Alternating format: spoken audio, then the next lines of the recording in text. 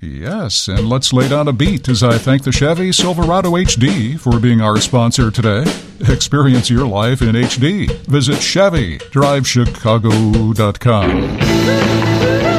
Dusting off an oldie from Eddie Cochran today to help us talk about Jelly bean, jelly bean.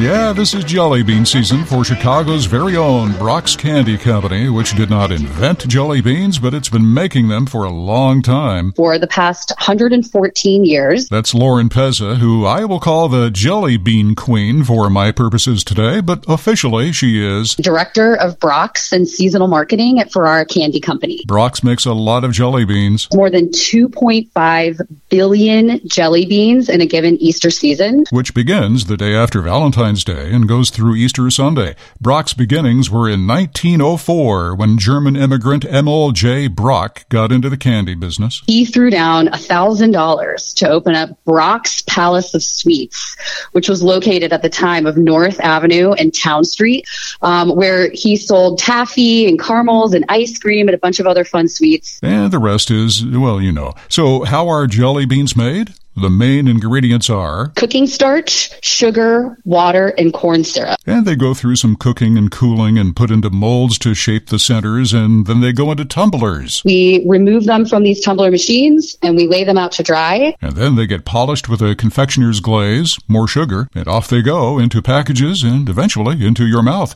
And because of the way they're made, we say that Brock's jelly beans are similar to snowflakes and that no two are exactly identical. There are different sizes, though, and all kinds of flavors, including a new group this year called Desserts of the World. But the very first flavors made are still among the most popular. Cherry, orange, pineapple, lime, lemon, grape, and then licorice. There we go. A little of Chicago's jelly bean history on this biggest jelly bean weekend of the year. Go ahead, grab a handful. We won't tell your dentist.